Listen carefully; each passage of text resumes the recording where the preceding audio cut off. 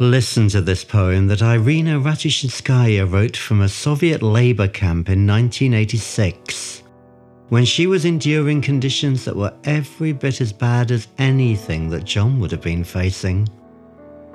Let her testimony of how the power of prayer helped her throughout her ordeal encourage you to pray from the heart for others.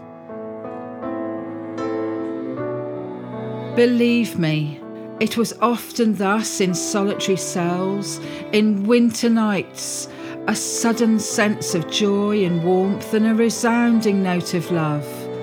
And then, unsleeping, huddled by an icy wall, I would know that someone is thinking of me now, petitioning the Lord for me.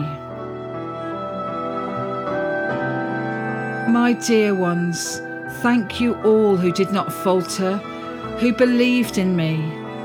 In the most fearful prison hour, I probably would not have passed through everything from end to end, my head held high, unbowed, without your valiant hearts to light my path.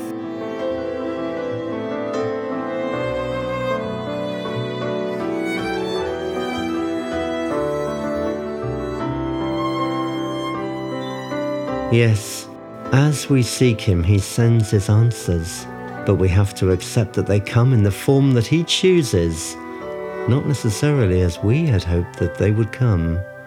He doesn't always explain his workings to us, but he does trust us not to get into a strop and be offended. I love the phrase that John uses, I was in the Spirit. Let's draw this series to a close now, along the lines of prayer and praise that keeps us in the flow of God's Spirit.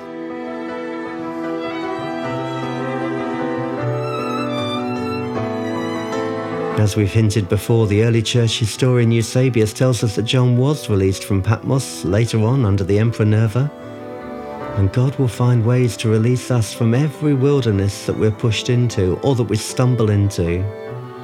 He is who he is, the first and the last, and he can rescue from the dullness and the greyness of every Patmos time, but he's trusting us to keep going.